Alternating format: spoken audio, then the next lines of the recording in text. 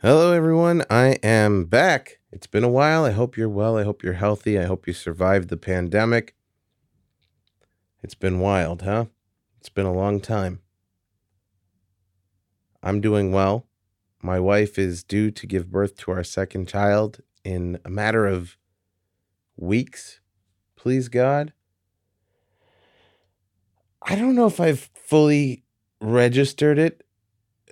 People keep asking me if I'm excited, and I am in theory, but I also don't really fully grasp it. I guess when it happens, that's when the reality will set in. That's kind of how it was for when Sophie was born.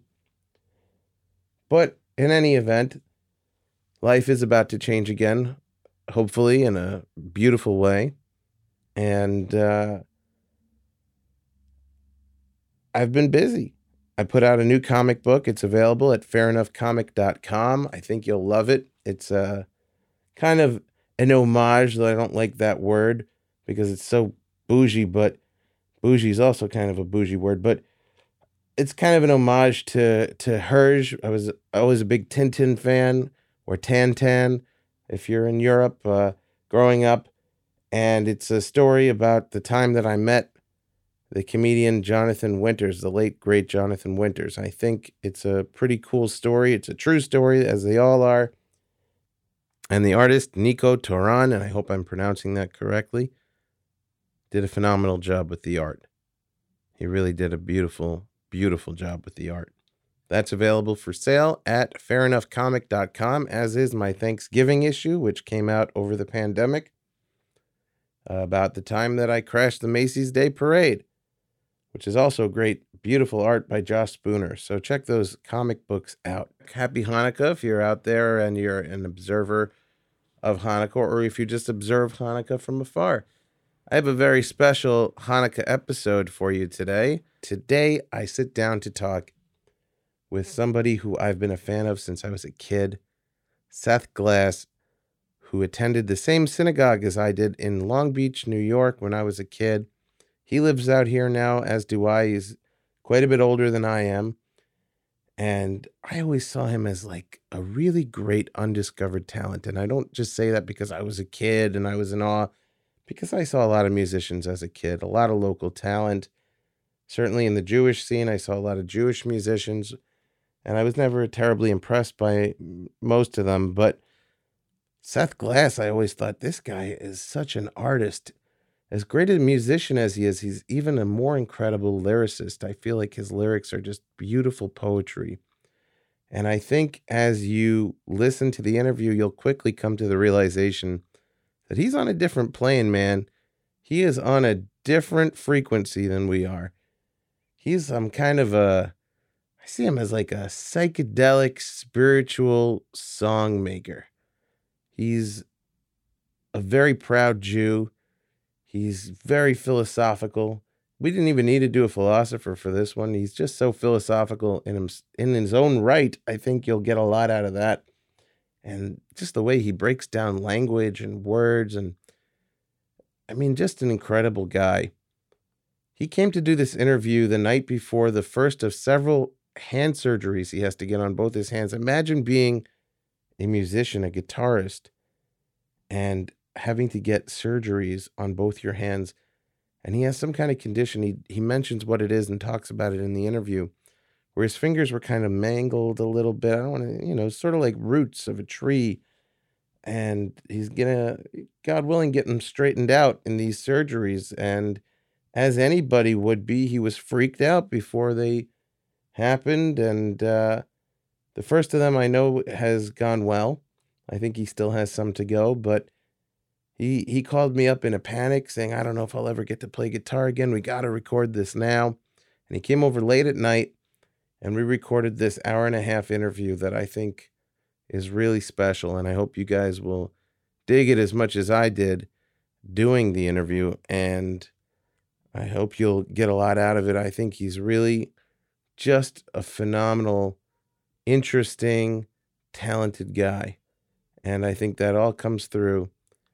He's had a lot of life struggles, ups and downs and in-betweens, and very cool experiences touring on the road with some really interesting people, and he had his own band for a little while. I mean, it's a really cool interview, and I've seen a lot of the story from sitting on the bleachers or on the sidelines. I don't know what you'd call it, from just growing up as a kid watching the great Seth Glass. So without further ado, check out Seth Glass. Enjoy. I'll play a song you never heard before. Okay. It's called You Don't Know About Me. It's my ode to solidarity regarding anti-Semitism. Here we go.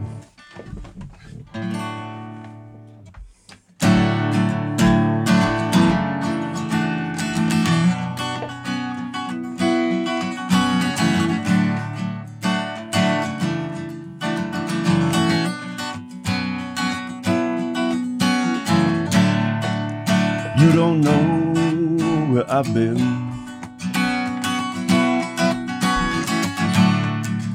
You ain't seen the things that I've seen.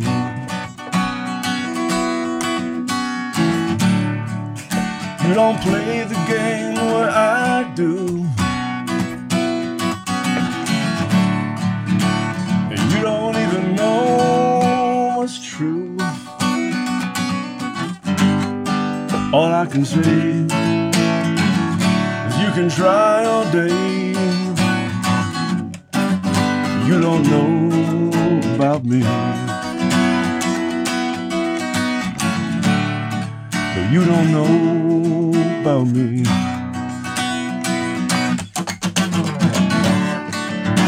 You don't sing my song. You've been trying for so long. You never wandered through the wilderness. You never had to pass my kind of test. No, no, no, no, no. Yeah. It comes down to it's old, it's tried, and it's true. You don't know about me.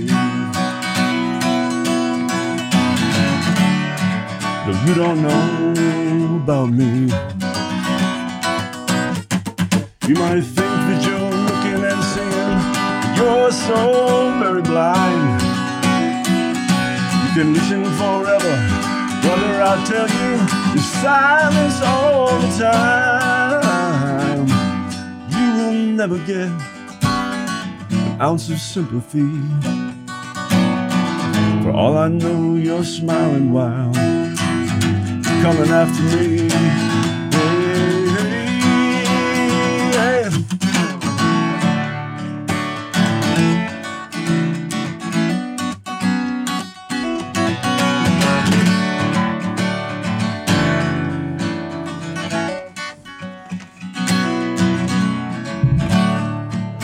You've been hating me for so long. You can't see it's so wrong. You're wishing one day I'll just fade away. But brother, I'm telling you, I am here to stay. Yeah, don't get me wrong. All right here in the song. You don't know about me. You don't know about me. You don't know about me.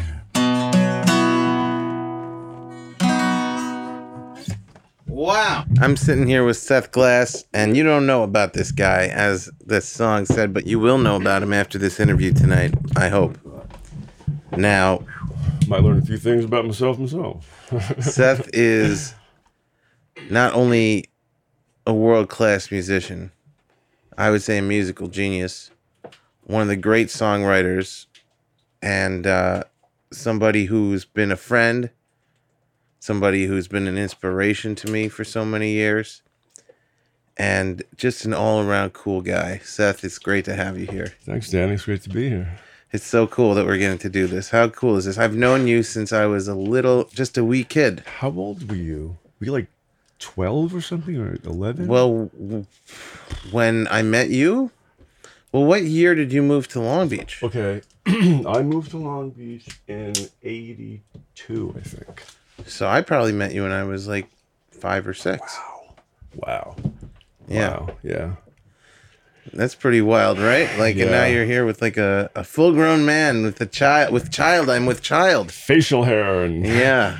But you knew me since I was just a tiny little guy. You always had a knack for style. You always liked to throw a little wiggle into the style. I remember it was maybe Sammy's bar mitzvah or a wedding or something. We were at the place down in Atlantic Beach. What was that? The Sands, right? The big trading place. And you had bought this suit. It was like a 3/4 jacket. Uh-huh. And like you went like somewhere, you went to like Watts to buy a suit. It was crazy. Yeah, I would go to like Green Acres Mall to like the black stores. Yeah. And because they had the funkiest suits. So I was like, I gotta go there. I think it was called Today's Brother or something. I remember the name of it. The first time I did stand up in a club, I wore a Nehru jacket, and I thought like, wow, this could be my look. And then people were like, oh, that was Lenny Bruce's thing. I was like, oh man, all right. Well, Kurt Cobain wears like that surgeon butcher's jacket, long white thing. He was playing crazy song. But I thought it would be really cool to be the guy with the Nehru jacket. You know? It would be. Well, it could be one of your personas, like what's his name, Sacha Baron Cohen. Mm-hmm. You know, Borat always wears that horrible tan, like Bill Gates type of suit, and you know, and the other guys wear all kinds of what was it, Bruno or something? So where were you born and raised? I was born I lived in Queens. I was born actually in Manhattan, in New York City proper, which used to be called Gotham County for real in the old days, in the Dutch, and at Mount Sinai Hospital. So that's where I was born, and we lived in Queens in an area called Briarwood, which is next to Kew Garden Hills, I think. It's near the Parsons where it meets the Grand Central. Okay, so I was born in a Manhattan hospital also, right.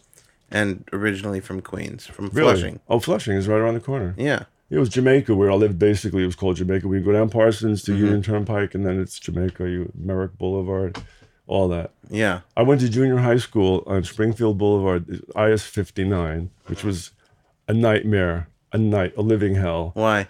I was the only Caucasian in the school, and I was probably the only Jew, and I was... It's not saying that because of a race that it was just like, it was a rough neighborhood, it was a rough school. If I went to school with money in my pocket for lunch or my bus pass, it was gone at the end of the day.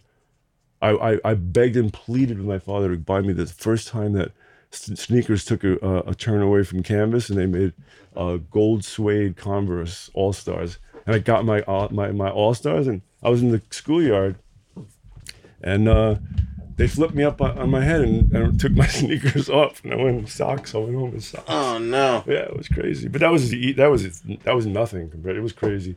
But I grew up there, and then we moved to that was Laurelton. We lived in Laurelton, right next to Rosedale. That's one of the LIR stops. That's all I know about it. Exactly. That's the Laurelton, Rosedale. Yeah. And then that's right. 4 o'clock in the morning when you fell asleep and went out to Montauk Point, right? And had to wait 3 hours for the train going back. Then we moved to Valley Stream. So how old were you then? Let's see. When I moved to Laurelton, I would have been. Hold on. That was probably like 3rd grade. So like 6 and 7 years old, or something like that, and then. I think you're older than that in 3rd grade. I think. Well, 5th grade, kindergarten is 5. You're 5 years old, so. So 1, 2, 3. Yeah. So you'll be like 8 or 9. You'll be 8. Yeah. I'm not great. That's my weak spot is chronology and numbers. I'm weak at that too. In order to memorize numbers, I actually have to translate them into Hebrew letters and make words out of them, and I memorize the numbers that way. Oh, that's a smart trick. Yeah. But really, you have to. It's a smart trick. You have to be smart to do that. If I show you that book that's sitting there, you'll hear some crazy things about letters. But anyway, so we moved to Valley Stream, and I went to high school there for the 10, 11, 12 grades. Graduated early in January 76. And they stayed in Valley Stream, and I traveled around a little bit, and I wound up in Long Beach. I wound up in Long Beach because I met Bobby Binder at the health food store. From Bob's Natural Foods. Yeah. Grand What Division. year was this? That was 80. So you're jumping way ahead, right? I mean, one second you're in third grade, and now you're moving I'm just along. saying, there wasn't much to talk about, really. You don't know that. We have to look at it. It was a fairly spiritually sterile environment. It was, I went from being the white kid in Springfield Gardens at junior high school. And my first day on the way to high school, I hear this like tinkling, jingling sounds. These dudes are like running after me, throwing pennies at me, saying, "Hey, go buy a watch, Jew," like this. And I was like, "Oh man!" First I was white, and now I'm Jewish, and I'm still short. I didn't hit puberty till I was like almost 16. It was atrocious. Did you have a sibling, or do you have siblings? I have 3 siblings. Okay. I have 3 sisters. Sorry, I have 3 sisters: an older sister and 2 younger. Okay. See, if you had an older brother, maybe he could look out for you more, but with an older sister, I don't think... That was one of the things I wanted so badly growing up. When my third sister popped out, they brought her home and they said, "You have a sister." I was really like, man. You wanted a brother pretty pretty bad. A bone here. Yeah, I did. I wanted a brother. But now I got you. Hey, I'll be your brother. I got you, babe. So, your sisters... Were they in the same school also? No. My older sister was in the school for like 1 year. I mean, but she was in like a separate part of the school. She was like in the accelerated program, and all the smart kids were there, and some gaggle of other nationalities. And she was a little bit of insulated from it, you know? And she ran with kids that were older, but no, it was 6th, 7th, 8th grade there, and then I did the first year of high school at Springfield Gardens High School, which was really rough because then they had gangs with like knives and guns and like 14 police cars parked outside because you had to like walk through a corridor of police officers, to make sure nobody got killed. But they did anyway, and then I started working in the city. I went to Queens College. I studied music. I started working in the city. I worked in the cosmetics industry. Were you playing guitar at the time? Yeah, I started playing guitar. An honorary cousin. It was a family that we called aunt and uncle and cousins, but we were just our mothers grew up together as children in Brooklyn. Anyway, so Jody gets a guitar and he starts taking guitar lessons, and I'm like, oh God, I gotta do this. He learned how to play "Painted Black" by the Stones or something. It was gotta do this. So I got a guitar, a little Giannini. And they found me this teacher, and her name was Lalia, and she did something so. I think this is probably the thing that helped me to stay with the guitar, was that she didn't teach me like scale theory or how to hold the thing and the accuracy. She taught me 3 chords, and she taught me a song to play and sing, and I learned how to play and sing a song in like an hour and a half. Amazing. And then the other stuff was tolerable, What is the first song you ever wrote? Oh, wow. Okay. The second song I ever wrote is "The King is in the Field." Really? Yep. That was the second song? That's an impressive song. Thank you. The first song I ever wrote, you might not have heard it. It's called 8 from 1. I don't even remember how to play it anymore. It was a song about Hanukkah and the lights and the miracles. Do you remember how any of it went? Yeah. Well, it's a nice mic. It sounds good. Thank you.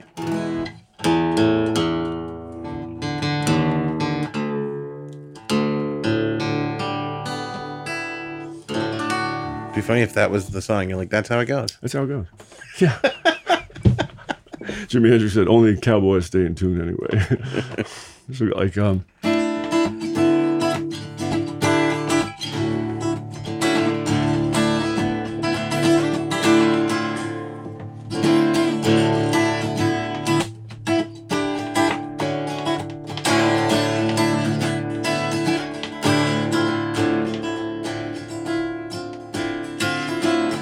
light a light, burn bright, illuminate your soul now.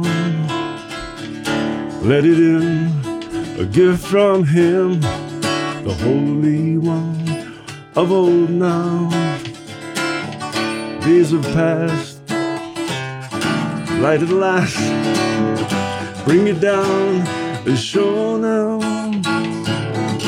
O'er Quito, fine as gold, lamp unto the nation.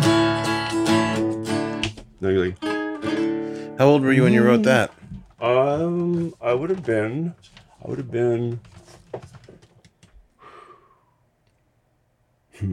was in my 30s. I was in my early to mid 30s. So you didn't write a song till you were in your 30s? No, I found scraps of like some poem that I had written to a cousin whose husband died, and it was about a rose that got crushed onto the heel of some unknowing gentleman, you know. It was like floral, but I never wrote a song. And what happened was, okay, so I was playing with Reb Shlomo Carlebach, right? And I was like his wingman. I went for 2 years. I was like his solo accompanist. We spent a lot of time together. A lot of people tuned into this won't know who that is. So in a nutshell, can you explain who that was? Well, he's not what they called him when the plane did an emergency landing in a field and somewhere in Africa, and the people from the vicinity came over, and he came off, and his hair was long. You know, people didn't know he had really long hair and really long payas and beard. He tucked it up, and they called him Masa Jesus. They thought he was Jesus. He's like a holy man, you know, with books. Were you with him for that? No, I wasn't in Africa. But who was he? Okay, Shlomo Carlebach was actually an identical twin to Eli Chaim Carlebach, his brother. And they were children of Naftali Carlebach, and they were from Lübeck, Germany. And they were very special. They had very, very, very strong and unique intellectual capacities as children. So the father made sure to get them like learning with really like deep, sharp people. And long story short, you know, Shlomo was just like crazy about learning. And when he would talk about Abraham and Sarah, for example, I got the impression that he wasn't talking about it, but like it was inside of Abraham's head, looking out at the world through his eyes and feeling it through his heart. That's how intimate he was, you know. And he went through the yeshivot, and Rabbi Aaron Cutler tapped him to take over as the Rosh Yeshiva in Lakewood. That's how big of a Talmudic genius Shlomo was. People don't even know that because the music and the stories kind of like, you know, blew over it. But he started writing music, and he left that yeshiva, and he went to the Lubavitcher Rebbe, and he was learning Chassidut and mysticism, and the Lubavitcher Rebbe, Menachem Mendel Schneerson, he sent him and Zalman Schachter out as shluchim, early shluchim, to do Kiruv, and he went to Berkeley, and then he started to, you know, write his own music, and he was just on fire. But I'll tell you an anecdote, what Shlomo was capable of, right? We went to do a show in a maximum security prison in Comstock, New York. Up Adirondacks. It was called Comstock, the maximum federal penitentiary. So we go up there. It's like a long train ride to Albany, and then we stay over this house. We do a little kumsitz in the living room. The next morning we drive another 3 hours, all for one Jewish guy in the whole jail. He went through this whole trip just for this guy specifically. So we get there, and you know, they're checking every pocket, and they're checking the amps, and they're taking the guitars apart, you know, looking to see if we're bringing any contraband or what have you. Anyway, so they had a band in the jail, and they had all set up. He had been there 6 years prior, and they remembered him, and they wrote a song for him. And he's sitting there, and they do this. There is a man from Israel, Shlomo is his name. And Shlomo's sitting there like, you know that JBL speaker ad where the guy's hair is blowing back? Yeah. He's like sitting there like, whoa. He's like going 90 miles an hour in a car. And they just blew him away. And then we go and do our thing. And you know, he's telling stories and he's singing songs. And when we first got in there, it was a rough mix. You know, there was a lot, you could see there was a lot of like, people don't deal with those people. Like they hate each other. And these really big, muscly dudes. And they weren't there because they stole a Hershey bar. You know, they're killers. You know, really 35 guys. I'm getting out in 30 years. I'm like, yes, go. And So Shlomo tells this story, this Reb Nachman story about never giving up hope. And when they started out like this, arms folded in the back of the room, scowling and, I'm only here because they told me I have to be here, And at the end of an hour and a half, they were standing in a circle with their arms around each other.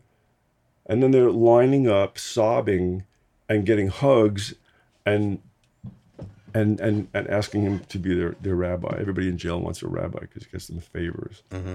And I was in this there was another situation where he went to a prison and he asked the warden, have I met every prisoner? And he said, yeah. He says, everybody? Yeah. He said, everybody? And I said, well, there's one guy now. He's like, they chained him up and he's alone in a brick room. Can't. And he says, no, I have to see him. And Shlomo wouldn't give up. And they said, all right. So they brought him out like on a dolly, like what's that name of that Hannibal movie? Lecter. Yeah, Hannibal Lecter. And he's laying there, he's chained up, and he had done some horrific, heinous, violent acts, that. Yeah. And Shlomo was talking to him, and Shlomo says, "Can I give you a hug?" And the guy, like, I think he ever got hugged since he could remember when he was a baby. Must have had it rough. And he hugs him, and the dude on the stretcher starts to cry.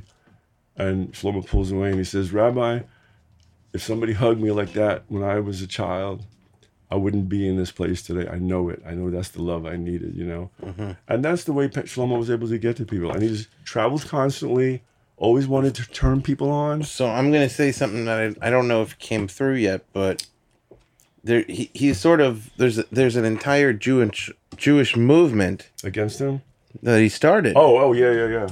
Right? That there are synagogues that are named for him. Happy Minyan. Right? They call it the the Carlebach Synagogue in Manhattan. Right, that's Kehillat Jacob, but it's also called the Carlebach Shul, but they nicknamed them the Happy Minyan because everybody's dancing and singing for hours, So like he started, he's almost like a Jewish, I don't want to say it, cult leader, but, right? I mean, to give some perspective to people who are, that don't know. I remember as a kid we used to call him the Jewish Jerry Garcia. That's how we saw him. But he had tremendous charisma, he had tremendous love and care for people. Somebody wrote a book, a woman named Yetta Mandelbaum. She put a book together called Holy Brother, because there were books about teachings and Hasidic stories that Shlomo used to tell, and that one's called Shlomo's Stories. And then she put this book together called Holy Brother, and she interviewed people who had like really intense experiences with him, Like one woman, she was a young woman, she ran away from home. Her father was the Grand Dragon in the KKK down south. And she wound up in Berkeley, and she wound up in the House of Love and Prayer. And she used to tell, stories about her father, like, whoa. And then one day, all of a sudden, because she ran away, and then they say, her father's coming up the drive, he's coming to the door. And people are jumping out the windows and split. And then only Shlomo and the girl, And this grand wizard opens the door and there's like fire bolts coming out of his eyes. He's probably packing heat. And Shlomo looks at him, he says, my sweetest friend, your daughter talks about you all the time. You can't believe the things she says about you. And he melted him. And I think he hugged him, and he said he let her stay. And he said, you're the only rabbi that is going to be my daughter's rabbi. Nobody but you. I mean, it was. Wow. So let's go back a little bit here, because your first song that you ever wrote was a Hanukkah song. Yes. And now we're talking about when you used to tour with somebody who was basically an icon in Judaism. True. And a very skilled musician. He was a skilled composer, and he was a virtuosic singer. If you listen to his recordings when he was young, he does all this, what they call coloratura, which is very popular in hip-hop. All this control of these like little shifts in the voice, like what's her name, Christina Aguilera. They can all do that little modulation. And he did that cantorial style, and he wrote the music. It's just like people hear it for the first time and they start singing it within a minute. They know it. He intuited like really essential melodies. Amazing. Guitar though, I think he knew about 5 chords, and he had a capo which you can change the key. And I was forever buying him picks. He was like, he said, he got a credit card. He's strumming. I said, Shlomo, where's the picks? I bought you like 20 picks. So, You don't need it to be complicated. As simple is probably better. it seems like in your story growing up, it doesn't sound like you came from a religious Jewish home. I came from a conservative home. My mother lit Shabbos candles every Friday night, and she cried when she lit them, and she blessed us. Mm-hmm. My father made kiddush on the wine and the motzi, and we all held hands, and he said a prayer for everybody who needed like a leg up, you know. And then we ate the meal, and then Passover, anybody could eat in my mother's house. She cleaned it, changed it out top to bottom. We go to shul, went to Hebrew school, learned how to read Hebrew, didn't understand it, and then, you know, like after shul in the morning, then it was Saturday. You could go bowling or, you know, shopping, whatever it was. But it was such a no pressure. It was enjoyable. Like you could enjoy an hour at the table, you know, Shabbos. You can enjoy singing at pace. Like you do this and this, and they never like forced it on you or yelled at you. Oh, you turned the light on or some horrible thing, you know. Ripped toilet paper. The kids got to go to therapy for 20 years over it, you know. So it was a very nice childhood. It sounds like it was a multi-level dwelling. Okay. Psycho-emotionally and physically. There was a lot of darkness under the surface with senior members of the family, and there was a lot of abuse, and there was a lot of lies told to make things look like Ozzie and Harriet, like it did on the surface, you know. So it was complicated because on one hand it was very loving, you know, and on the other hand, you know, my parents, may they rest in peace, they were really, really good people, and they were really not always very good parents. They did the nuts and bolts. They bought the clothes and the diapers. It sounds like the Jewish stuff they did right because they did that right, yeah. And then my dad took me to the Grand Canyon. I pushed away from Judaism, and he took me along with him to Las Vegas. He was in the fancy food industry, and he had a trade show at the MGM Grand. So I went with him. I was helping him set it up and break it down, but he really wanted. I didn't. What did he do? He worked for an importer of British fancy foods, like of special biscuits and high class teas and preserves and things. It was cool stuff. Anyway, so he took me to the Grand Canyon, and it was really weird because I felt like being Jewish at that point in my life was like having a pimple on my nose that would never go away.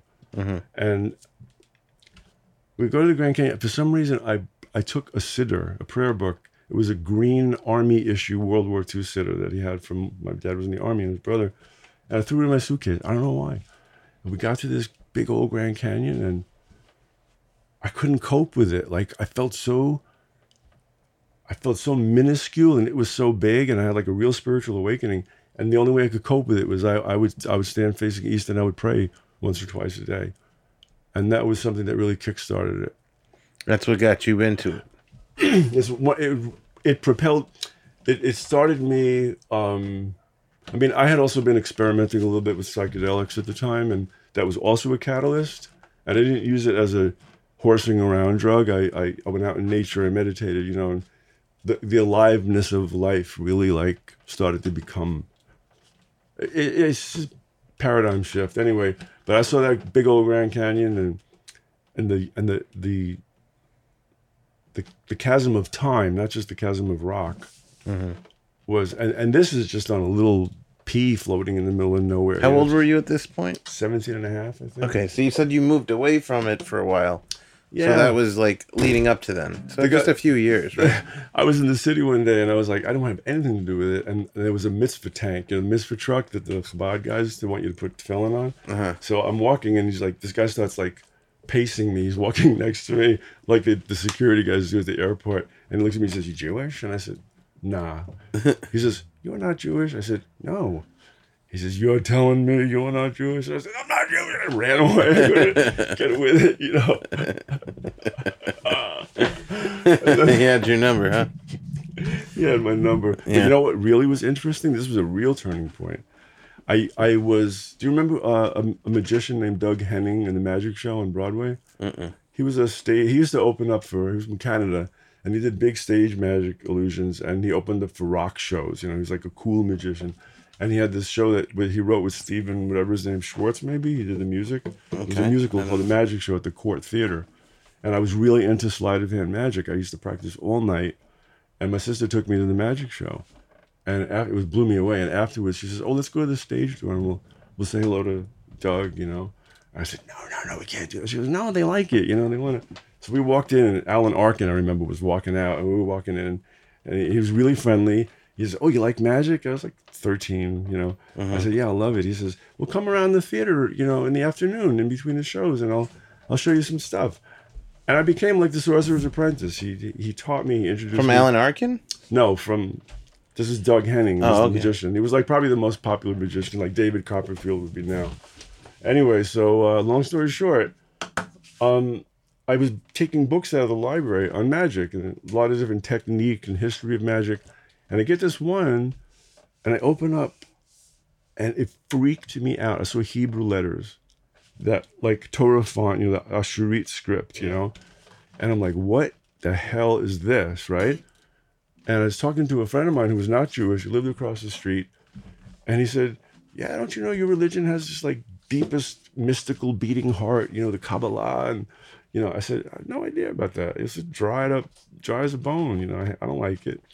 But that really like was like a shock to my system, you know. And then, I mean, now I lean towards studying things that are more esoteric. And those letters have become a really, really important part of my reality. So that's true, because we couldn't live without them. So I'm not even sure like where to go with this story, because there's so much here. Like the history of Seth the Jew. Yeah, there's a history of Seth the Jew. There's a history of Seth the musician. Here's what happened when I mentioned Shlomo. This is why it came up in the first place. So I was playing with Shlomo, and then you know Stewie Wax? You must know Stewie Wax. No. Okay. Stewie Wax lives in Florida now, but he was like running the Happy Minyan Shlomo shul, you know, here in LA, and he would have Friday night meals, and everybody would go there, and he's like a real Shlomo chassid, also a big deadhead at Jerry Garcia, and he was in the music business and the song publishing, and he said to me, "I'm going to introduce you to this guy, Mark Freed. He works at BMI. You know, BMI is like ASCAP and CSAC, you know, the cool performing rights organizations. Okay. They're liaisons, and they also monitor the airwaves for any publicly performed copywritten work, and they extract the royalties, and they distribute them to the whoever owns the pieces of the song, artists, etc., publishers." So he says, I didn't know what BMI was. I thought it was a record store. And he says, "Yeah, I'm going to introduce this guy, Mark Freed, and he's got a brother who lives in Long Beach, and his brother's got all kinds of health problems." And I knew his brother. So I called this guy up, and yeah, he was really friendly, nice guy. And he says, "So let's get together. Come on in, you know, to the office, and we'll have a meeting, you know, get lunch." I said, "Great." He says, "Yeah, bring, you know, whatever songs you're working on, whatever songs you had." And I said, "Okay." Yeah. I hung up the phone. I literally dropped to my knees. I said, "Hashem, God, I need some songs, man. I really need you to give me some love here, you know." And I wrote that 8-in-1, that Hanukkah song, and then I wrote The King is in the Field. And what happened in that meeting? Did they dig what you wrote? You know, he was really, he dug it very hard. And then I got involved with ASCAP, which is like one of their competitors, because I got invited into a songwriting workshop, which was like pretty elite. And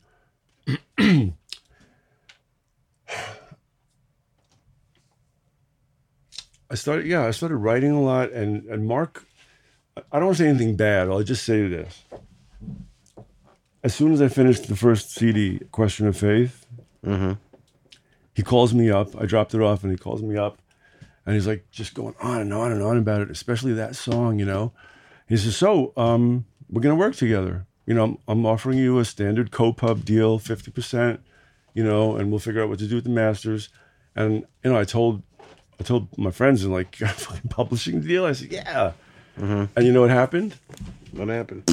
Nothing. Well, not surprised. And he had sat at his desk. Mark, if you ever hear this, I still love you, and you helped me. You gave me a lot of chizuk, a lot of strength and encouragement. But he sat at his desk before that incident, and he made believe he was holding a big cigar like George Burns. He says, "All right, kid, we're gonna make you a star." Live and learn. So it's pretty wild that you wrote these songs because you had an opportunity right away. Like you weren't even writing before that. Supply and demand. And then how did this relationship with Shlomo Carlebach come around? Okay. I went to Israel to visit my sister and to visit Israel in 92, 2 years before Shlomo passed away. And we went to the Moshav Modi'in, which was his territory in Israel that he cultivated with his chevra, and walked into, and Shlomo was there that Shabbos because he traveled so much, he was very often not there. Mm-hmm. My sister said, "Oh, it's a Shlomo Shabbos," meaning Shlomo's going to be on the Moshav. So walk into the shul, and it was a gorgeous little shul. They're all artisans. One guy's a perfumer and aromatherapy. This one's a painter. The musicians, the Solomon brothers, their father, they grew up on the Moshav. Yehuda Solomon and brothers, okay. and their father, Ben Sion Solomon, was Shlomo Carlebach's like right-hand guy, in the way of like transcribing the music and preserving it. Anyway, so I walk into shul and they're singing, singing Kabbalat Shabbat. They're welcoming in the Sabbath, and the melodies just sounded really familiar. It was all vocal, of course, and I closed my eyes and something happened. Like I went into this long tunnel, like inside my mind, but I was traveling as green, and then there was this, like a butterfly dancing over my head, but it wasn't physical. It was just like an undulating shadow. And I said, after the finished praying, I said to Shlomo, I told him what happened. I told him what's going on here. And it's still up there. And I said, what is it? He said, it's a gift. Hold on to it. I said, how does it get here? He says, everyone's kavanot together, everyone's intentions, and the heart love, that's what brings it down. Then I walk outside of the shul, and I look up, and now this thing is like 200 feet over my head, a billion size larger, flapping it was feminine. It was like a black robe butterfly or something, and it just was over my head the whole shop. Just went away. So I was pretty impressed, and he gives me his card. I was giving him a foot massage, and he gives me his card. He says, "Here, you come." Yes, you're also a masseuse. Yeah, for many years. He says, Shlomo used to talk like a combination of a German immigrant with that Lubeckian, twang, and he picked up a lot of jive speak by going past the gospel churches in the city, mm-hmm. And he was tight with Nina Simone, and he picked up a lot of affect, and so he'd be like, brother, he'd come out like, Shmaya. You look sharp like a dog. It was just so funny. It was like a cross between chicken liver spread and chopped liver and chitlins. Mm-hmm. It was like that was like the vocal.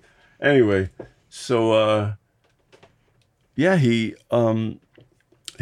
gives me his card, and I said, I didn't know you were in New York. I live in New York. He says, yeah, I'm in New York. I'm in Toronto. I'm in Israel. I go everywhere. Mm-hmm. So a few weeks later, I went in, and I had my guitar, and he heard me playing, and his daughter Neshama, he hired me on. He started hiring me, and then Neshama said, she didn't know me yet, and she said, "Oh, Dad, you should play with this guy. He's good." And he says, "Yeah, but it's already happening, Mm-hmm. So that's how I got with Shlomo, and then, a lot of times there were nobody but me and him on the stage, and a lot of times everybody and their uncle would come up there, with an instrument. And Shlomo was so kind-hearted, mm-hmm. he wouldn't turn them away, So did you tour with him? In a manner of speaking. I mean, I wasn't traveling overseas with him, but I was going to a lot of places with him, a lot, Mm-hmm. And we walked. Yeah, it's so many tangents. There's so many stories to tell. I was saying about that book that this one compiled about these stories, and some of them are pretty outlandish stories.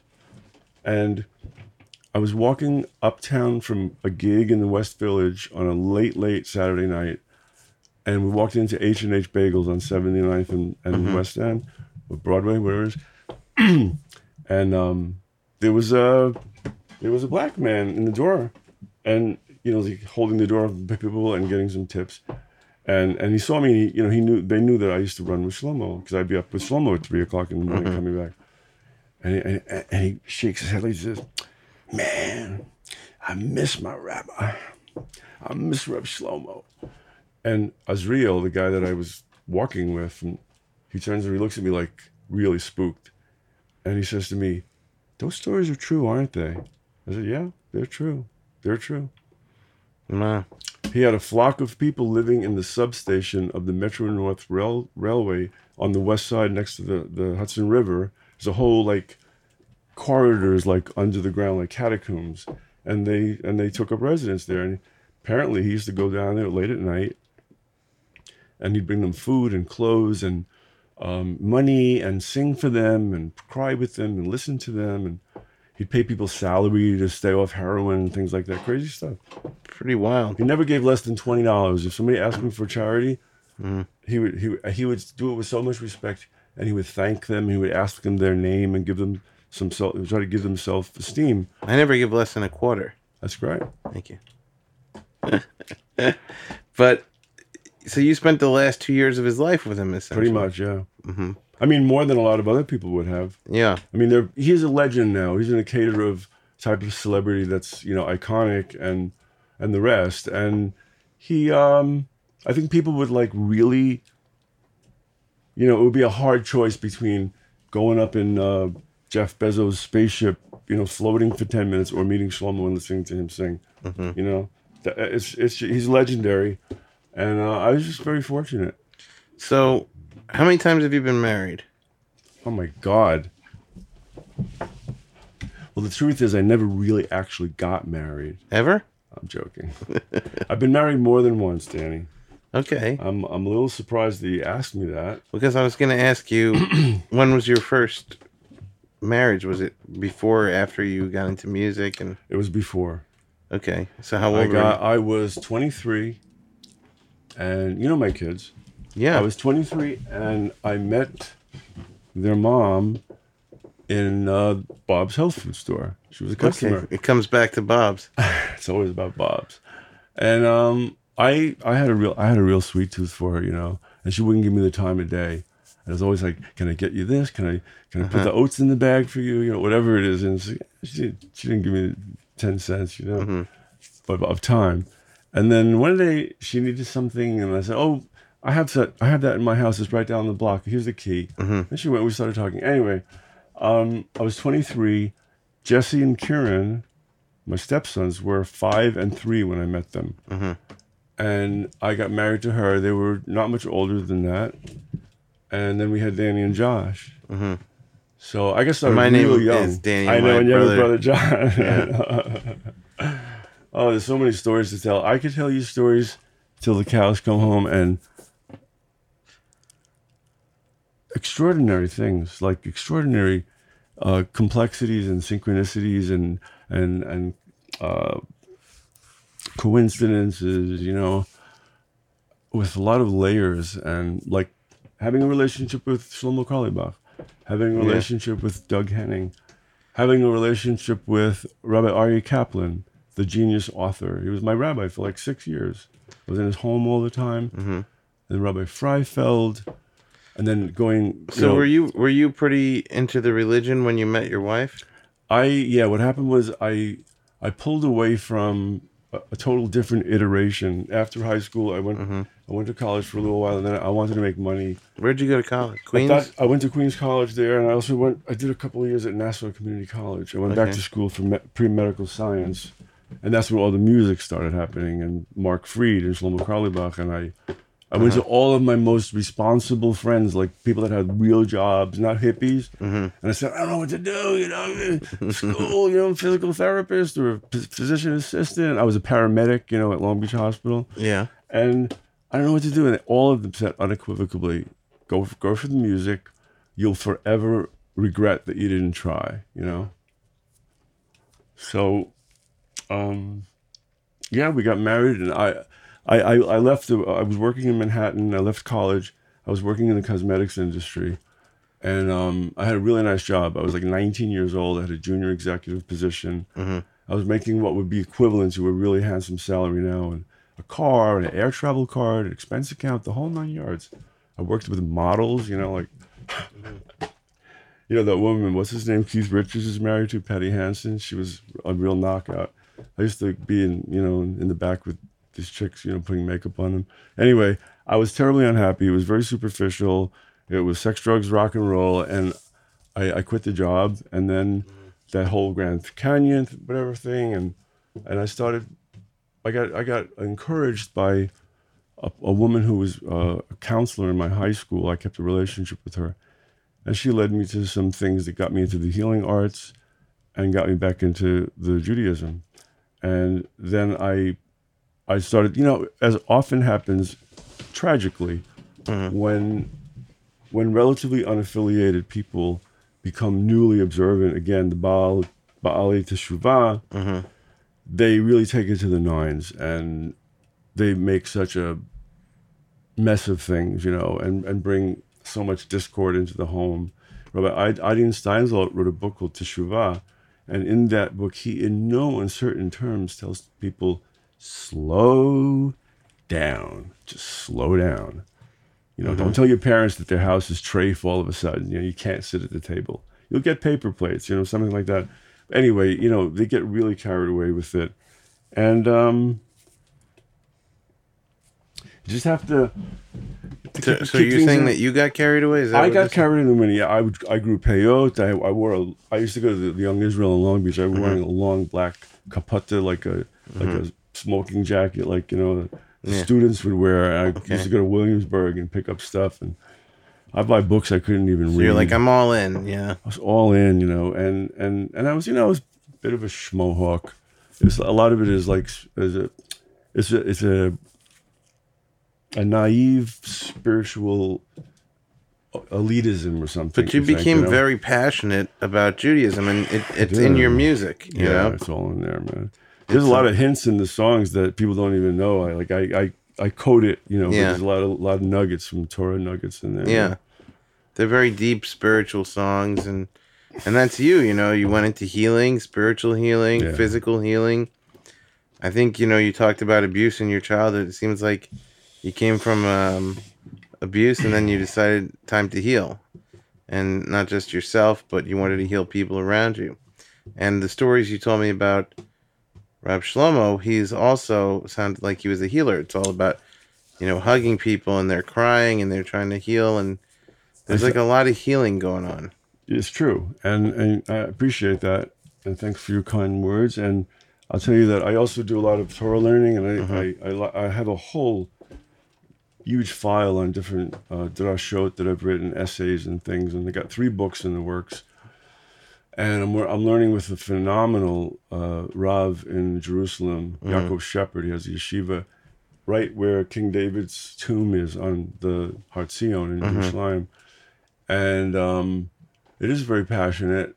I'm not as rigid as I used to be. Like, my relationship with Torah is like, I'm keeping it really honest and really real with me and HaKadosh Baruch Hu. I used to do things that I really was uncomfortable with, and I would squirm, and I was really unhappy doing it, but you have to do it this way, I'm not about that anymore, But yeah, there's so much in it. And what's ironic? Check this out. When I was in 4th grade in Laurelton, I went to this PS 156, and they yanked me and a Hispanic student, and I think one of the kids, a girl, was from India, and we had like the 5 or 6 different, representatives. So we were called the I forgot, they had a name for us, right? Representatives, And the great thing was that we got to get out of class. Like, they'd send us over to another school for the afternoon. We just sat up there and they'd ask us questions.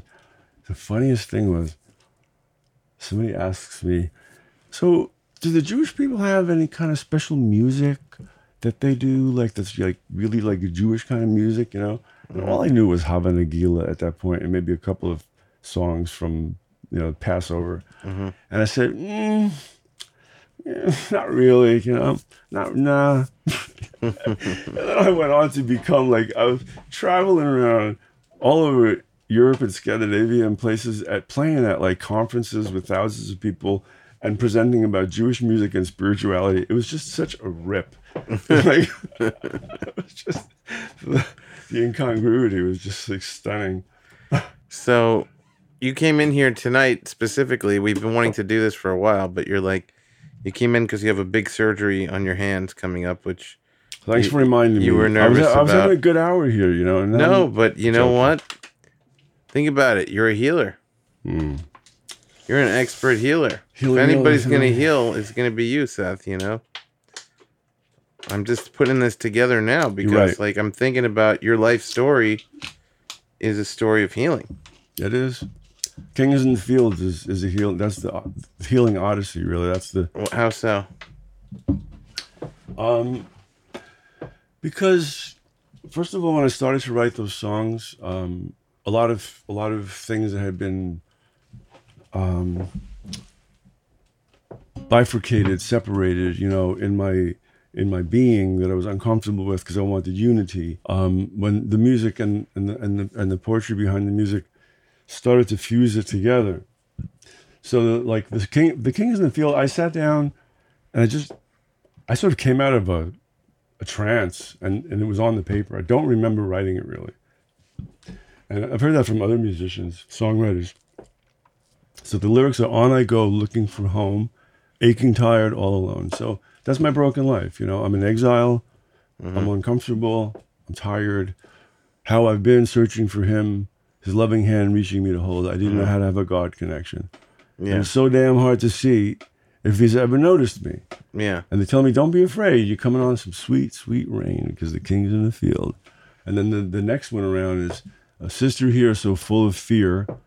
She's crying and wild, a lovesick child. She's not even sure what she's crying for.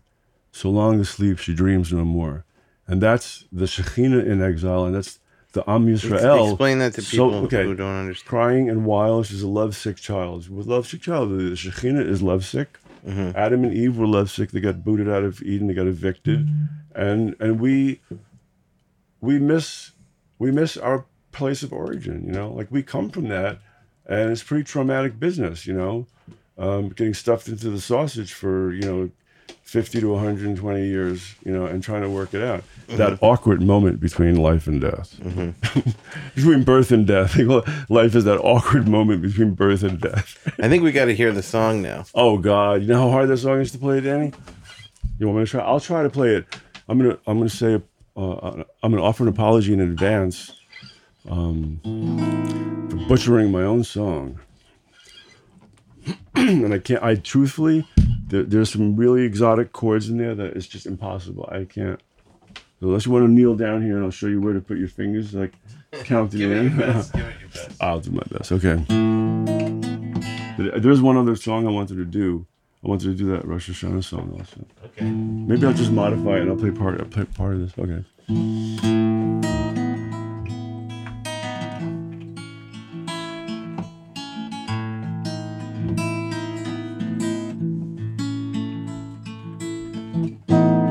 On I go, looking for home, aching, tired. Oh, come on, Dan, this is terrible. I'm sorry. No, it's not terrible. All alone. Oh, forgive me. How I've been searching for him, his loving hand reaching me to hold. It's so damn hard to see if he's ever noticed me. And they tell me not to be afraid. You're coming on some sweet, sweet rain, some sweet rain, because the King is in the field. You can talk to him. You know what I did wrong? I didn't tune that string back up. That was the problem. You got me talking at Blue Street. Cause the king is in the field. You can talk to him, he's real. He's calling you, he's whispering no shame. He will open up your eyes. Loving kindness, passion's pride. Forever blessed be his holy name.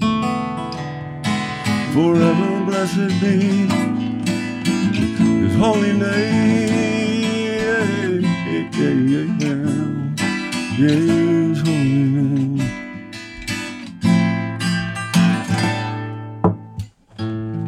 Sister here, so full of fear, crying and wild. I'm so sorry, people. A lovesick child. My hands have a mind of their own. She's not even sure what she's crying for. So long now asleep, she dreams no more. So I tell her, listen to me. He ain't too far to see. And believe me, holy little one, you're gonna see a new rising sun. Because the king's in the field. You can talk to him, he's real. He's calling you, he's accepting all your pain. He will open up your eyes. You begin to realize he's been with you all your very days. Forever blessed be his holy name. His holy name.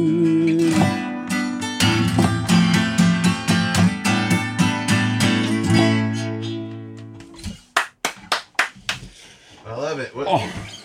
What about this Rosh Hashanah song? Yeah, I was telling you the story. I know the basic story. I don't know the details, the name of the person. Anyway, on Rosh Hashanah we sing, and Shlomo wrote a beautiful enigma for this. I have a different one. So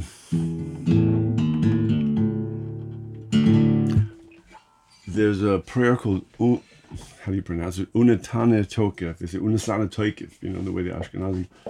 It was a person who had been brutally tortured by the government body a long time ago, and they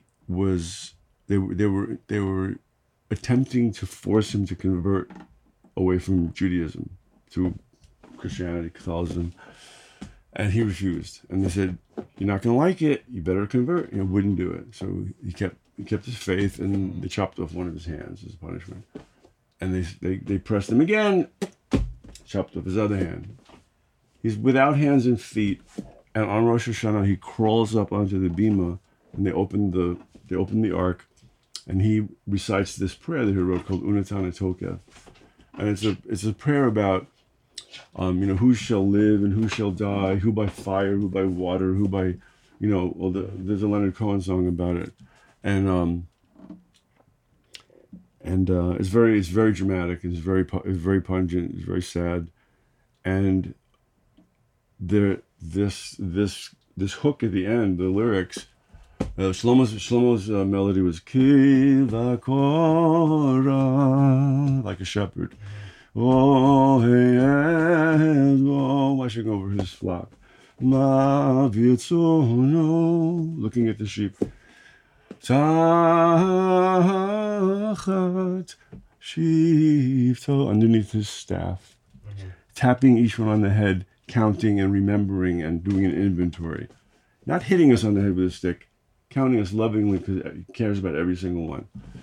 And then he calculates the fate of that individual for the year, and if it's not going to be a pretty picture, it's what I like to refer to as, sometimes God loves us with a very terrible love. And backstory is that, we're fixing our karma by suffering in certain circumstances we shouldn't know from it, but it's a terrible love, We see it as horror show, and I don't know. I don't understand all that stuff. Moses couldn't figure it out, I'm not trying. Okay. So this is just that last stanza of Kiva Kavat like a shepherd. Get that little drop TS. Okay.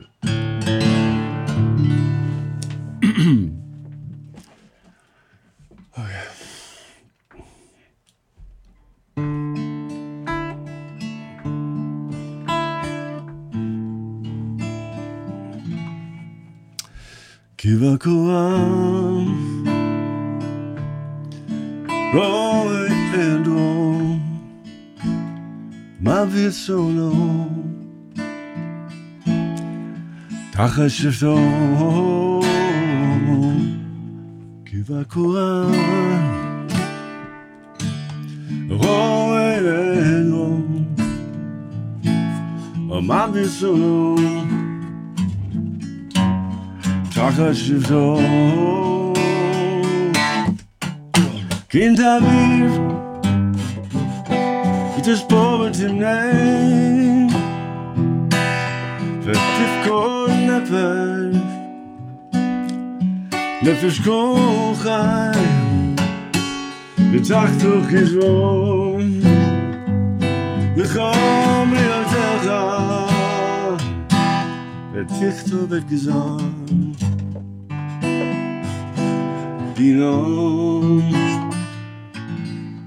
Figures out their fate. Kivakura Roedro Omavisono Dachashivzo Kivakura Roedro Omavisono Mavisono Tachashivzo Kintabir V'tis poverty name V'dich kol nefesh Nefesh kol chai V'tachtuch yizvon V'chom yotecha V'tichto v'gizan Divino Kivakura Oegero Mavisono Tachashivzo Kivakura Oegero Mavisono Tachashivzo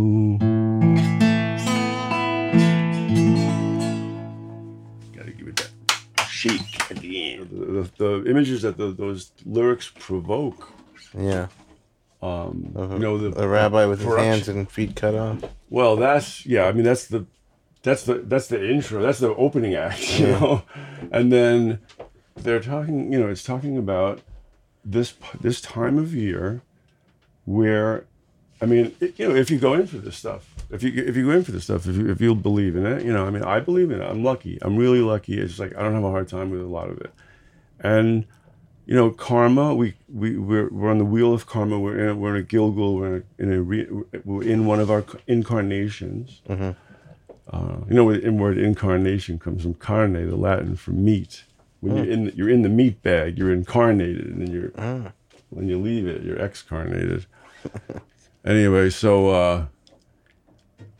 Yeah, it's basically an inventory at the end of the year, which also celebrates the creation of the world and the birth and the creation of Adam and Eve, and sort of like the beginning of time as we know it, not like the eons of cosmic, galactic billion light year time, mm-hmm. and there's a reckoning, and we get a chance to pull it together, but. You realize, I remember when in Long Beach at that synagogue, Bachorei Hamed, there was a kid named Jan something, and he had bad asthma, and there was a fire in his house on Friday night. And Shabbos morning, people were at the shul, and people were like flabbergasted and in shock. And there was a fire. The fire department came put it out, but there was so much smoke, and the kid he died on Yom Kippur night. And it's like last Yom Kippur, we didn't know that was going to happen, you know. Mm-hmm. And you don't know who's going to be healthy and who's going to be sick and who's going to be poor and rich, and things turn on a dime. I mean, things are in so much flux right now. Mm-hmm. You know, So I want to make sure I'm not being disrespectful in asking this, because I think it was touchy when I asked you before. And how many times were you? But you know, yeah, but you've had more than one marriage, right? I have. And why is this important to you? Well, it's not that it's important to me. It's just part of your story that I want to talk to you about. Okay. So going through that is a very tough thing, right?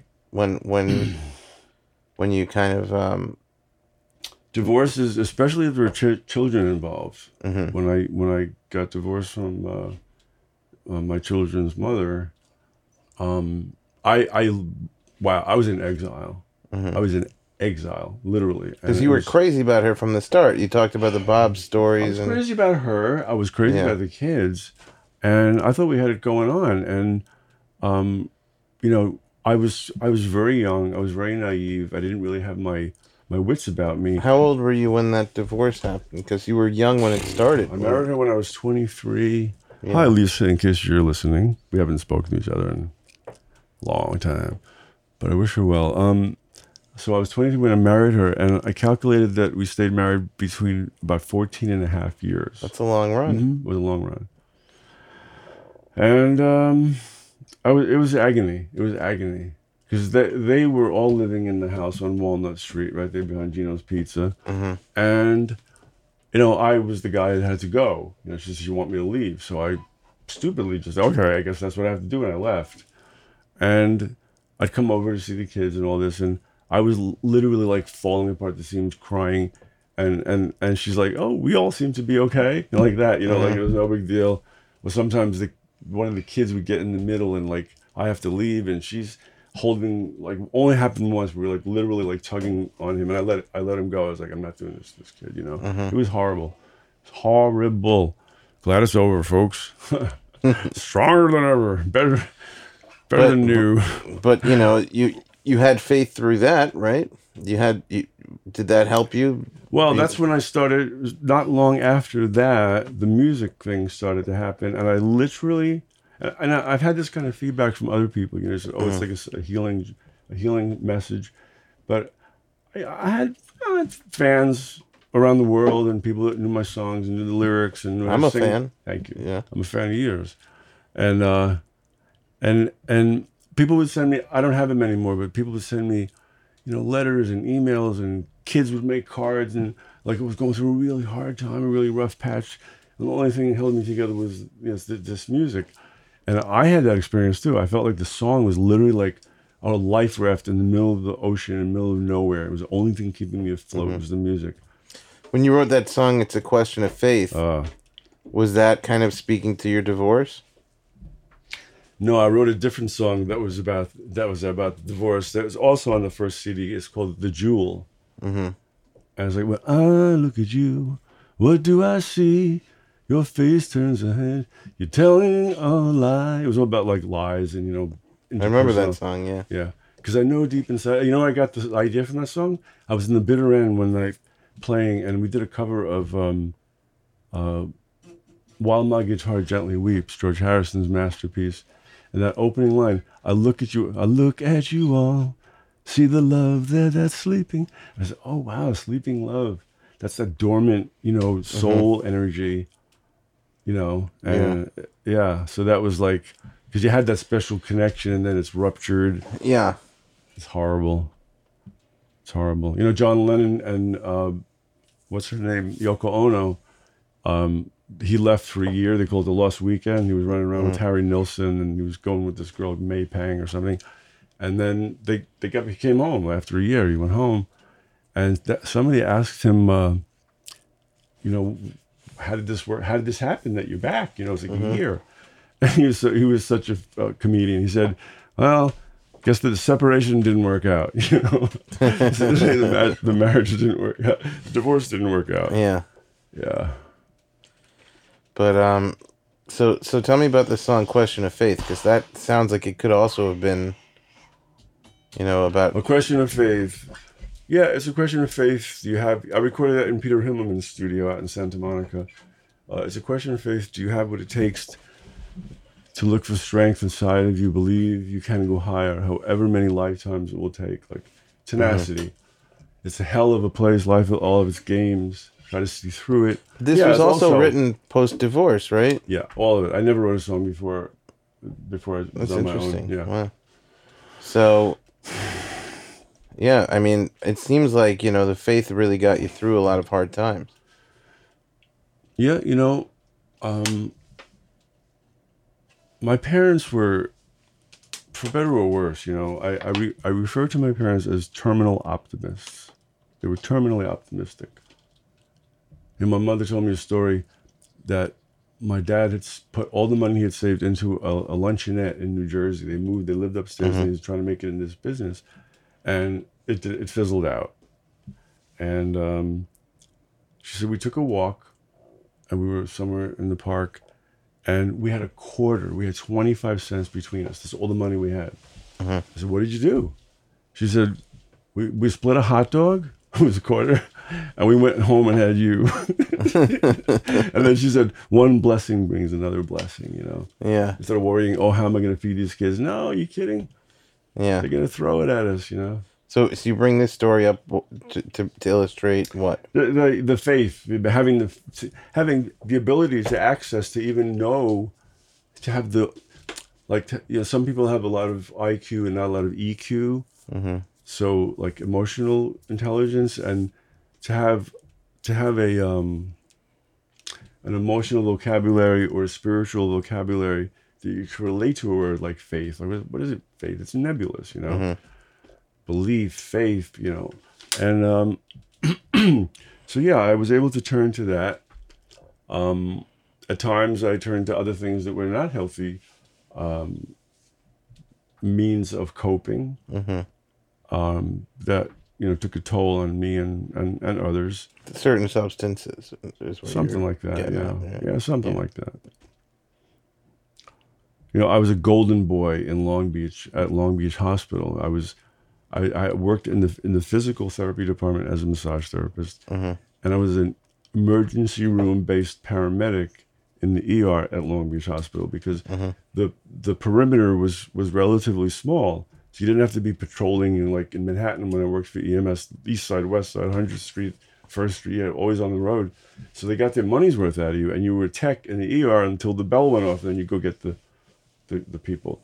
And so all the doctors knew me, and when the divorce started, before the divorce, when the stress and the strain of whatever it was that was eroding the marriage, I started getting vicious migraine headaches, like vicious migraines, like plaster me to the bed for days, and cluster headaches.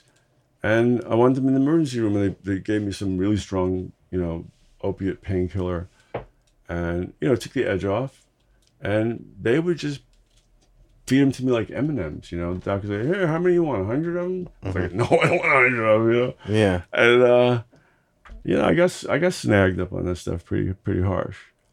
But it's a whole nother story. I mean, the opioid crisis right now, because so many doctors, like, I would have a discussion with them about, I can't use that, Well, you broke your wrist. I said, I know, but there's other stuff. Okay, I said, Doc, please don't, right? Doesn't give me the injection in the ER. And I'm getting ready to leave, and he says, okay, I'm going to write you a prescription for either this thing or this thing, and they're both like strong narcotics. I was like, hello? Yeah. Mr. Potato Head, what part of no don't you understand? It's a complete sentence, And, I hope I bring this stuff up not to, God forbid, embarrass you or make you feel uncomfortable, but because I know people listening go through this stuff too, and I think... I got a song for you. Okay. I don't want to go into the details. When I was married, in my last iteration of husbandry, and Whiffery. She was she called the shots, and she thought that it would be like a really big stain on not just me but her, because of, you know, like the struggles that I had with substances, and she didn't want me to talk about it publicly, you know. And now I think, you know, if you're doing well, it's it's a show of strength. You can inspire, you know? people, and you can help people who are going through it, you know. Exactly. You know. Okay, so this song is a tongue-in-cheek ode to addiction and the denial. The punchline is about the denial to one's own self, right? So it's called "Leaving for Rehab Tomorrow." Right? Okay. Here we go.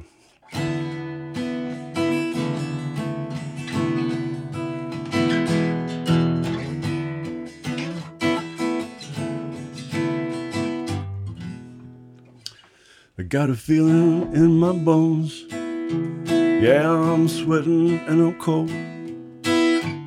I need something to make me well.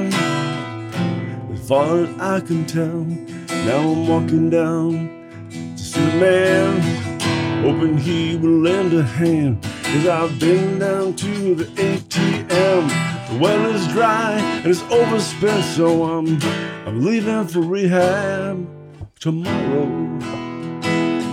'Cause I still got a little stage. You know I'm not quite ready to give it up. So brother, won't you spare me a little cash?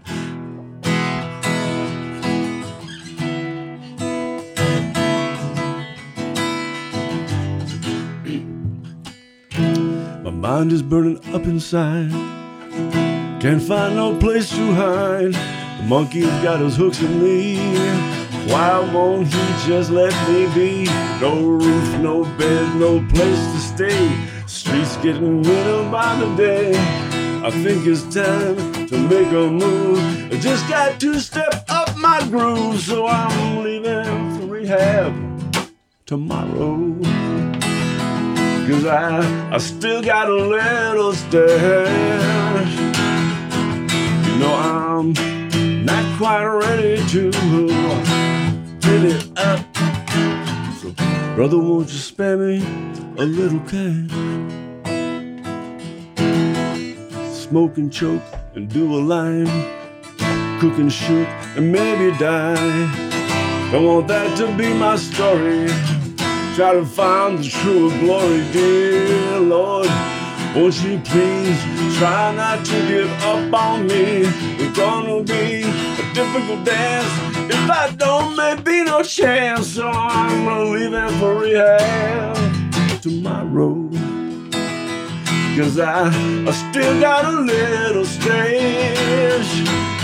Yeah, you know I'm not quite ready to give it up.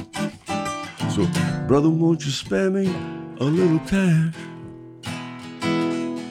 Yeah, brother, won't you spare me a little cash?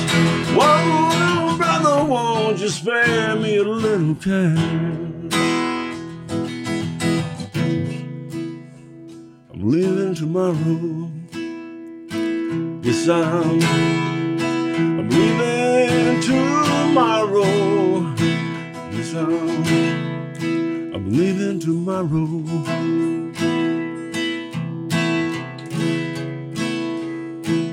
Not today. Yeah, it's beautiful. Have you ever written songs for other people? Or sold any songs to other people? Yeah, not anything major. I mean, I'm hoping that there's still I got with a what do they call them, music supervisors that play songs and soundtracks, and I have a lot of my work uploaded on their platform, and it gets listened to. I've had stuff on TV many years ago that that had some exposure and got some royalties for that and some kudos. And I said, let's see, 1, 2, 3. About 5 or 6 people have covered some of my songs, and I haven't written specifically. Did I write? I think I did. I wrote. You know the musician Brian Hyland? The name sounds familiar. One of his big hits was "Itsy Bitsy Teeny Weeny Yellow Polka Dot Bikini." Yeah, there you go. So he was over the house, and I Where played do you him. get these guys? How do you find these? Well, he's married to my friend's mom. Oh, that helps. And I played him some of your music. Did you? And he was blown away by it. And he was like, you're a sweetheart. he was asking, he's like, well, does this guy write songs for people? And If he wants me to write, I can write. After the surgery, next Wednesday I'm doing the first round on the right hand. 2 weeks later, they're going to open it back up and then graft from my body onto the palm. That's the second surgery. So that has to heal up. That takes 2 to 3 months. Then they got to start on the right side and do the same thing all over again. But I can write without the guitar. So what is the problem with your hands? Okay. Dupuytrens, Dupuytren's contracture. It affects people. It sounds like it's something from outer space. Probably is. Dupuytren's contracture. Danger, Will Robbins. We come from planet Dupuytren. Okay. So it's genetic. Yeah. My maternal grandfather had it. I remember going to the hospital with my mom when I was very young to pick him up, and both his hands, he had huge hands, and they were all in bandages. They did them both at the same time. They don't do that now. Anyway, it's people of Nordic extraction are prone to it, and they call it Viking's disease as a result. That's their nickname. But the tissue under the palm grows out of control, and it winds itself around your tendons and your muscles. And like if you see a vine growing around a tree limb and yanking it down, that's what it does. So like I have very compensated, compromised extension. That's called extension. Flexion I can do. And it's amazing that you're still able to play the guitar with your fingers the way they are currently. I did massage for years with my right hand. My pinky was like, you know what I used to do? I used to tuck my pinky against my palm, and I'd work like that. Yeah. Because otherwise it would poke people, So maybe you should start writing songs for, like, famous musicians while you're healing. Well, any famous musicians that you think would be wanting me to write songs for them? Not for free. Right. That would be wonderful. Who were your favorite musicians growing up? Who were, like, the big Seth Glass influences? I remember as a child, my parents were very musical and also very into comedy. Both parents were comedians. Did I tell you, my mother did a gig at Avery Fisher Hall opening up for Alan King. Really? Yeah. They called themselves the Entertainers. The Entertainers. It was her and her partner. And her first partner, the other Entertainer, check this out. She was doing it, they were doing it and kind of making money, going to all the schools and the senior centers and all this. And then her partner, Eileen, had to disappear like overnight. And she did with her daughter and her daughter's family. P.S. They went into the witness protection program because Eileen's daughter was married to the real Henry Hill, Goodfellas, Ray Liotta. Oh wow! She was married to him, and he snitched on the mob to get off a sentence, and then he was a marked man, so they put him in. So anyway, the Entertainers folded for a period of time because of the mob. You can't make this stuff up. And your dad also did comedy? My father did comedy. My father used to like to call himself a raconteur. And he would take you on a walk down memory lane with all of the Jewish kibitzers and storytellers and history of comedy, and then tell jokes and sing a song. So you have a lot of that you got from him. Yeah, both of them. I know so many jokes. It's disgusting. I know so many jokes. I've had to decompress from like compulsively like machine gunning people with jokes. I have 5 friends. They say to me, 1 a day. That's it. 1. No 1 and 1. So what about musicians? Who are the musicians? My grandfather played piano badly. He was self-taught, and he played it well enough that I could recognize he was playing Swanee River. But I also knew that there was a lot of like wrong chords thrown in there, So I used to sit and listen to him. They got me the guitar when I was young. My parents were always involved with the local Jewish center. They would do the Broadway shows, like Fiddler on the Roof. Guys and Dolls, you know, I'd be in it. Like, you know, I had a nice voice, I had a high voice when I was young, and they'd put me in, you do a solo bit, you know, Right. dress up like a leprechaun or something. So I was always around that shtick, you know. And I remember when my father brought home a Barbra Streisand album. We'd listen to music. And then the Beatles went Ed Sullivan, and then we got Hard Day's Night or whatever it was, the album. And me and my sister Laura, we would always, she'd always get to be Paul. We both wanted to be Paul because I thought we thought he was better looking or something. I'd have to like, you know, accept the lower position of John, which is ironic because the truth is, if you look at the way they're set up, it's like it's John's band. He's in the front, and Paul and George are singing behind him. But anyway, lit the Beatles, and then I got really into. I used to always listen to the radio. In the '60s and the '70s was a good time for music. There's a lot of R&B, Sly and the Family Stone, Stevie Wonder. You know, I grew up in that neighborhood. Also, it was soul and R&B, and that's like just such great music. You know. Yeah. And then the Beatles. And then I got smitten with Hendrix. Hendrix, man. I was obsessed with Hendrix. He had a really beautiful, soft, sweet, quiet side. People think of him as the wild man of Borneo because of his stage antics. But he was like a real gentleman and really polite and really like almost like self-effacing, like, you know, didn't want to handle a compliment. Yeah, Beatles, Hendrix. I got into jazz fusion. Joni Mitchell was a huge influence. Stevie Wonder. And I got a chance to meet Stevie Wonder. I got a hug from him. Oh, yeah? Yeah. That's cool. Oh, my God. That was incredible. What was that story? I was in the Apple store in the Grove near the farmer's market. And I walked in there. I was going to check my email, whatever. I didn't have a cell phone at the time. And I walk in and I never saw him standing, or I was never like close enough to him. He was always sitting at the piano, and I just had it in my head that he was short. He's like a tree. He's got to be like 6'6", and he's not fat, but he's like thick, like a tree. And he's standing there, and I said, "Oh my God, this is Stevie Wonder." So I went over. I'm not shy around celebrities. I went over to his bodyguard, and I said, "Hey, can I say hello?" So he says, "Stevie, somebody wants to say hi." He says, "Go ahead." So I'm walking towards him, and Stevie Wonder holds out his hand like this, and I grab his hand. He says, "Hi, I'm Stevie." I said, "Yeah, I know that part." You know? Yeah. Everybody knows you're Stevie Wonder. I said, "I'm Seth." He says, "Hey, Seth."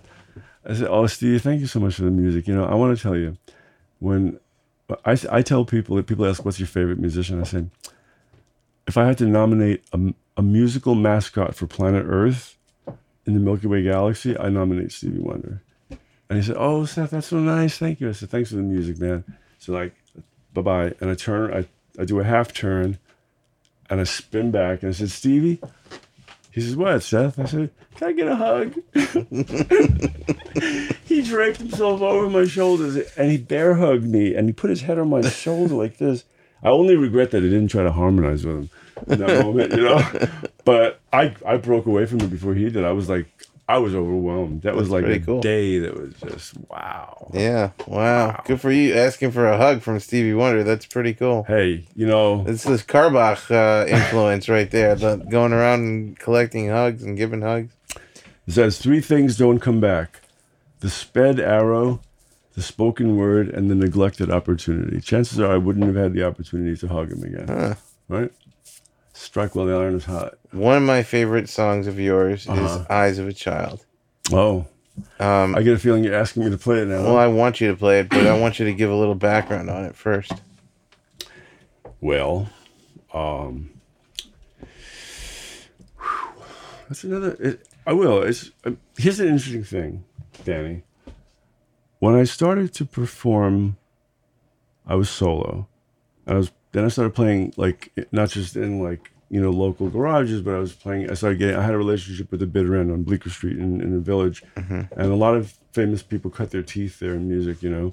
And Bottom Line, I also played it Up the Block and a few of them. And yet you had like 45 minutes tops set, you know. And they have like band after band going through it, so you got to like chick-chock in and out, right? When I first started to play, I wanted to express myself, and I would introduce the song with this like drasha about like the meaning behind the song, Meaning a speech. yeah, Is a drasha. and an interpretation, and Yeah. an analysis, and then people saying like, play the songs. We want to hear the songs, because you only have a chance to play like 4 songs now. You could have played 7 songs or 8 songs. Yeah. So I started to just leave it out and just play the song. And the most interesting thing happened. People would come up to me after the show and they would say, oh, that song, blah, blah, blah, question of faith, whatever it is. When you say that yada, yada line, what your meaning is like this about the way the sun hits the thing on the window, or whatever they said. And my first instinct was to say to them, no, that's my song. And what I mean is, and I was like, you know what?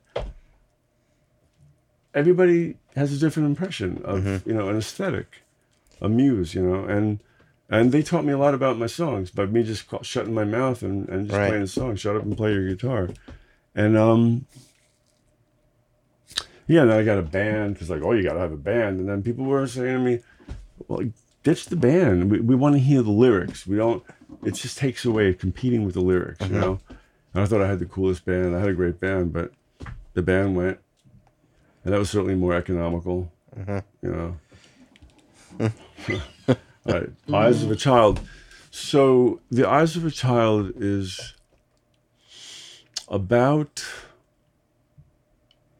it's really about the aging process. It's really about getting older. Now I'm doing what I told you I stopped doing a long time ago. I'm explaining the song. It's about the aging process and how when we're children, like a summer feels like a year when you're a kid and you're off school. It's just a huge amount of time. Now it's like it's over. Memorial Day, Labor Day, another barbecue, back to work, but the lack of the stress to earn and produce and keep the boat floating, the innocence of childhood, and the honesty of childhood. And the wonder of childhood, The kids are in the bathtub and they don't want to come out of the bathtub. It's like, come on, bathtub's over, it's time for bed. They're just fascinated with the water. It's like they can't get enough of it. Oh, you see what happens when you push the thing in this way and it makes a noise and splashing. And it's like they just, it's children. And Shlomo Carlebach said? He said, always says in the Chumash, in the 5 books of Moses, it says, Vayomer Hashem el Moshe lemor daber el bnei Yisrael. God said to Moses, I want you to tell this over to the B'nai Yisrael, the children of Israel. Like, always calling us children. And Rabbi Shlomo said that he wants us to be like children. He wants us to have an open heart. He wants us to be aware. He wants us to be in wonder. He wants us to be amazed because it's pretty amazing stuff, And we start getting older and we have responsibilities and we lose our innocence. And there's a teaching that when a child learns a piece of information for the first time, it's like writing on a piece of virgin white paper. And when you learn something when you're older, like 30, 40, 50, 60, it's like writing on paper that's been written on and erased and written on and erased. Now you're writing over it again, but it's that first impression. So it's just, we get sad. I'm getting sad in the story of the song because things are not shiny anymore. Hurry up, we gotta go. I gotta go back to work. Whatever. Stop playing with that. And you get jaded. And the colors fade. And if we hang out with kids, and Rabbi Nachman says, the most amazing Torah, he says, one of the best things you could do for a child is leave them alone. Because they know how to do life. They need to know where the boundaries are. They need to be protected. But benign neglect, Cecilia Sackler, is called benign neglect. You just let them alone. Don't tell them how to, don't hold each other on the shoulder and sing and make up things and fantasize or whatever they call make-believe, Anyway, so when we vicariously experience the perception and the effect of the perception has on the being of the child, we can gain back the wonder. We get nachas. Nachas is like vicarious joy, So that's really what the song is about, The loss of innocence. Were you thinking about your own kids when you wrote this song? When I wrote that song, all I had was the first 3 chords. I had nothing else. I had it. I liked the cadence of it, but what I did was I learned a lot of these, unusual chord voicings when I studied classical guitar. Very different than playing rock and pop, and Baroque music and different types of things. So I had these chords, and I would just move them around on the guitar or change a finger, and it would sound quite exotic because the tonalities are not lined up the same way. There's a lot of ringing and pulsating and all this. And I had these 3 chords. And God, can I remember how I got around to doing that? I probably got like a hook in my head, like eyes of a child. Like we get obsessed with a little bit of a concept. King is in the field, question of faith, Yeah. It's like all so important, Right. When you play this song now, do you think about your kids? Of course. And now that you have a kid, but you're such a big kid, you have a long expiration date on your wonder, your wonderment, That's nice. Oh, you are. You have a lot of... To say that a person has a childlike innocence is really such a compliment. What about an adult-like innocence? Well, they do say that, insanity is hereditary. You get it from your kids, Yeah. I want to dedicate this song to Sophie Lobel. And in doing so, I also dedicate it to her wonderful parents, who I've had the pleasure of celebrating life and life events with, and that they should, hold on to the fact for a very long time, especially in the formative years, that the children, they're really our rabbis. They really teach us about, how precious and how beautiful and how amazing and how painful and how unfair, but like everything is just so, kids are such divas, it's so passionate, it just goes right through them. Yeah.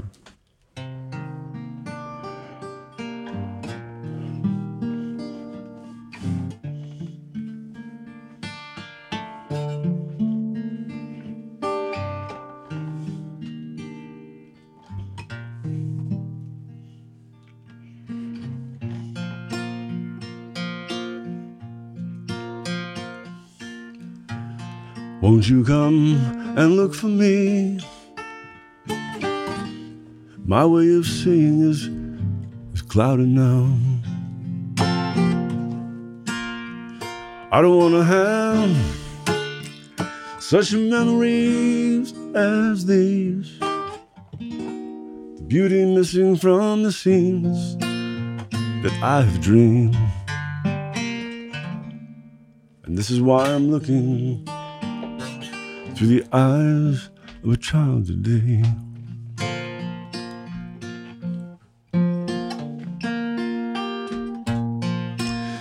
Remembering when we were younger, how everything was filled with wonder. Free to watch this big old world go rolling by. We could never hide the way we felt inside.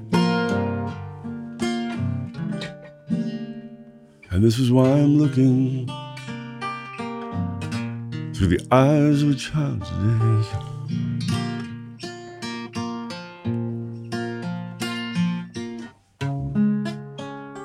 The eyes of a child, they never lie.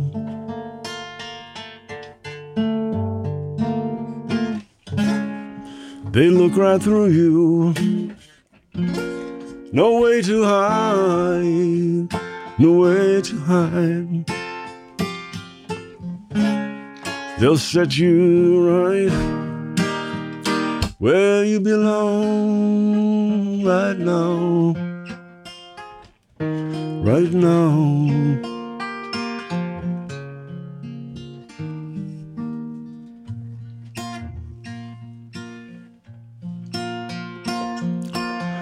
Now the eyes of age are hazy and crazed from staring at this broken world too long now.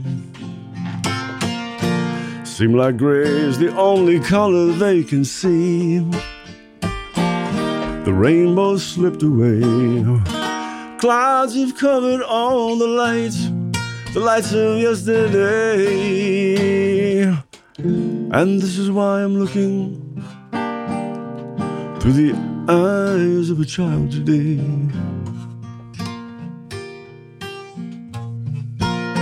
Yes, this is why I'm looking through the eyes of a child today.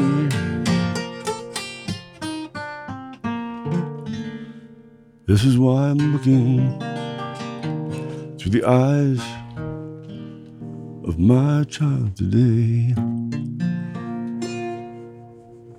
Love you, Danny. Thanks. I love you too, Seth. Thank you. That was beautiful. I love that song too. That song is just so powerful and beautiful. Except that chord, you don't like that chord. Well, you tried to get me to rewrite that chord. Well, no, it's perfect. Okay, all right.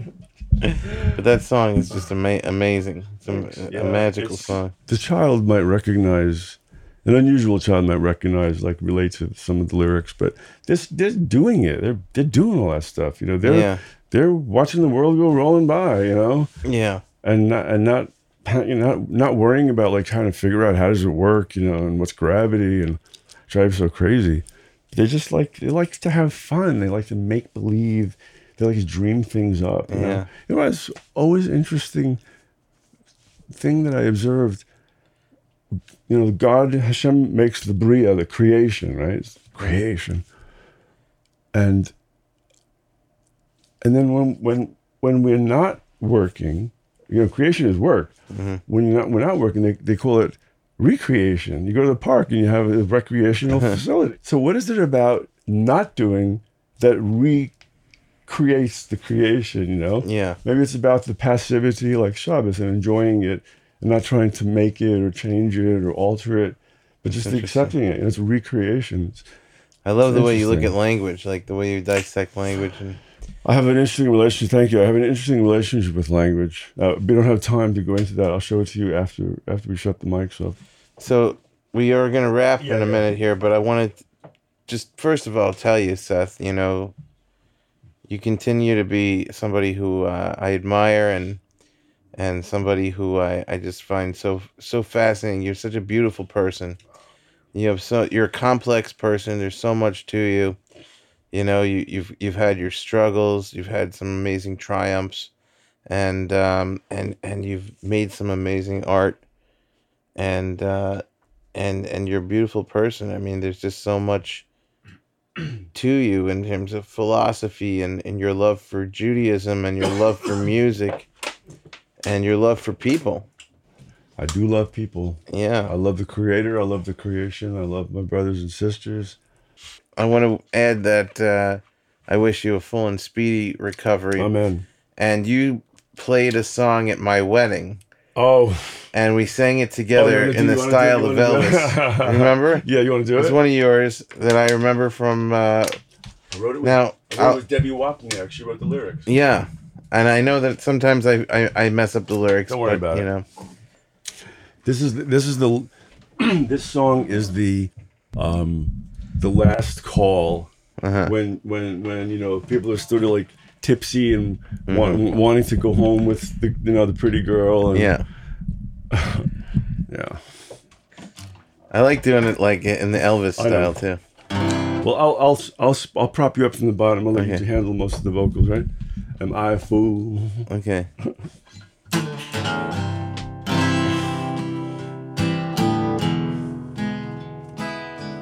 Am I supposed to start? This is the intro. I'll tap you in. 3 and am I a fool? The one to say the words. I think I love you. Yeah. Guess the time's come to ask you if there's any way I could stay. Let me know. Won't you let me know? I don't want to go. I don't want to go. I've waited all listening long. Just watching your face. If there was half a chance, you might want to dance in my arms. Baby, I would know. I don't want to go. No. It's easy, so easy to be your friend. But now I don't think that you can see to the heart of me that I want you to be so close.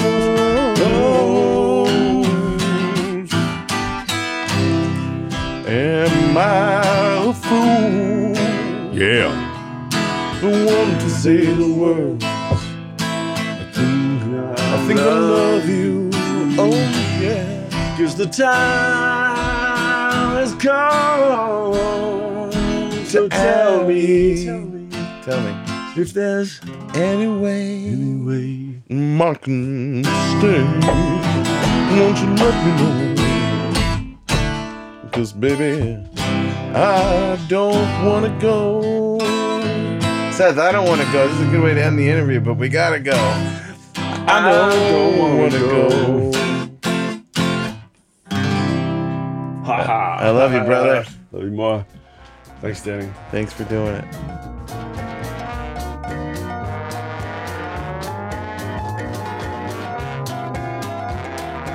All right, everybody, that's our show. Thank you again to Seth Glass. Thank you for tuning in. Please leave 5 stars and a nice review. There's some not so nice ones that people put up during the pandemic, and I guess it was in response to my pandemic episodes and folks who weren't familiar with what the show is and haven't been with it for a while. But if you can, a minute of your time, please. Leave 5 stars and a nice review, and I'll really appreciate that. And please go check out fairenoughcomic.com and pick up my comic books. Happy Hanukkah, everybody. Whether you observe it or not, I wish you a year of light and miracles. Until next time, I'll look forward to speaking to you again. Bye for now.